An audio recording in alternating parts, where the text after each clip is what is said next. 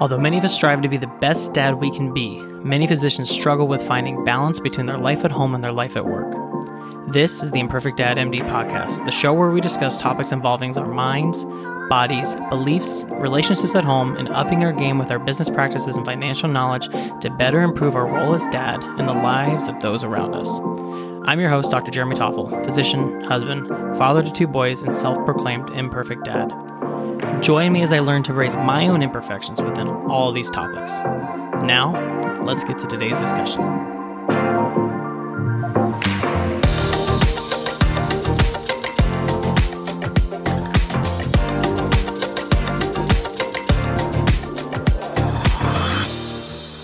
Hello and welcome to the Imperfect Dad MD podcast. I'm your host, Dr. Jeremy Toffel, and this is our Friday review show. Now, this week on Wednesday, I talked about our 10-week program that my wife and I did with being healthy, and I think I hit all the high points on that. So if you're interested in listening to that, go back and listen to Wednesday's episode because I feel like it was actually a pretty important topic if you're thinking about making changes for your life in terms of your body. Now, this topic is different. We just got back from spring break this week, which means back to school, and with back to school comes some stress. So we're going to talk about that. But before I get into that, remember, if you haven't yet, please subscribe to the show so that way you are notified when there is a new episode. Please leave a review. Reviews, again, if somebody's looking for shows like this, they need to be high up on a list when you're searching for it. Otherwise, it's on like the 5th or 6th page and people can't find it. So the more reviews, especially high reviews that are on the show, it's easier for people to find this show because let's remember, my goal here is just to help as many parents as possible with this. And again, if you have a friend you think gets something out of this, please share this with them. Now, today's episode is about after school and why the heck is it so hard after school? Well, when I was, perusing social media, which I shouldn't do as much as I sometimes do, I came across an article that a friend of mine had shared and subsequently shared it actually with my Facebook group with dads. And it was basically talking about the after school collapse. And why does it happen?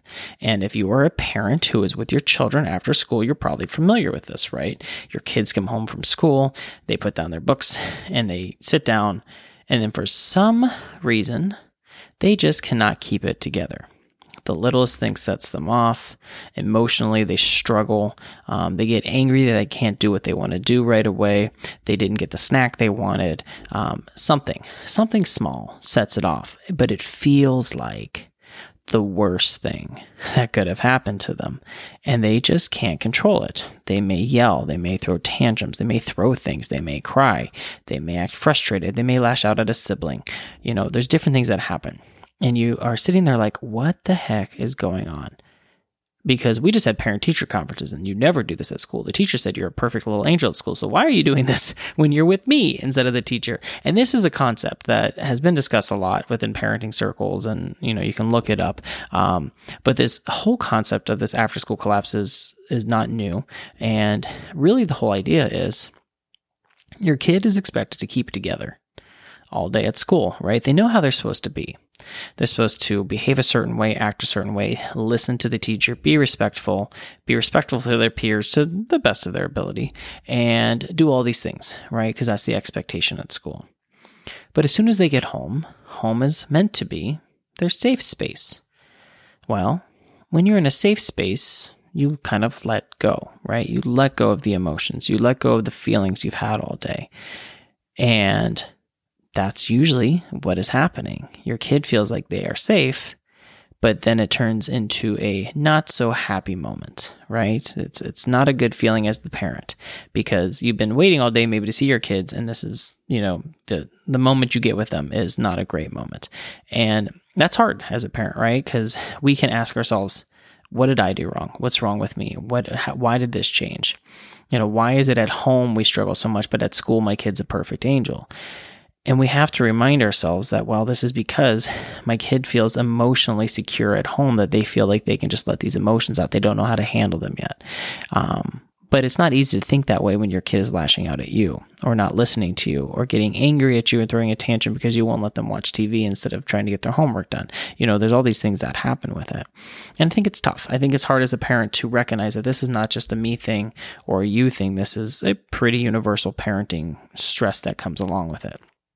Now, a lot of these articles will look at, how do you manage it? So really, you just let them be. let them emotionally release. Now, you don't let them be physical, don't let them hit people or do anything like that, but you just let them emotionally release and say, hey, it sounds like you had a hard day. You know what? I'm here if you need me. You know, you can put an arm around them if they'll let you. Some kids don't want to be touched. But you just, you stay supportive. You don't try to hold them in and hug them because they don't want that. They don't want to feel confined. They want to release things, right? Now, some kids might want that. Some kids might want that sense of pressure. You got to know your kid to know how you handle it. Other kids might just need a redirection for that energy. So maybe it is they need a little bit of downtime. Now, that doesn't mean they can just go and watch TV all day, right? But maybe you let them go outside and play. Go outside and ride a bike. Shoot some hoops in the driveway.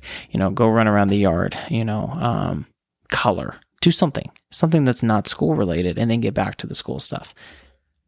Because I know for us, we try to get homework done right after school if we can, because then it's like, hey, we're done. We got the rest of the day to hang out. And some days that works. Other days it is World War III in our house. And I'm not going to lie, it's hard for us to remember that sometimes. I have to feel for my wife because she's the one that's home with them while I'm still at work. And she has to manage that all on her own. And some days it's fine and some days it's not. Some days it's really tough. I'm home on Wednesdays and I get to feel the full force of that too.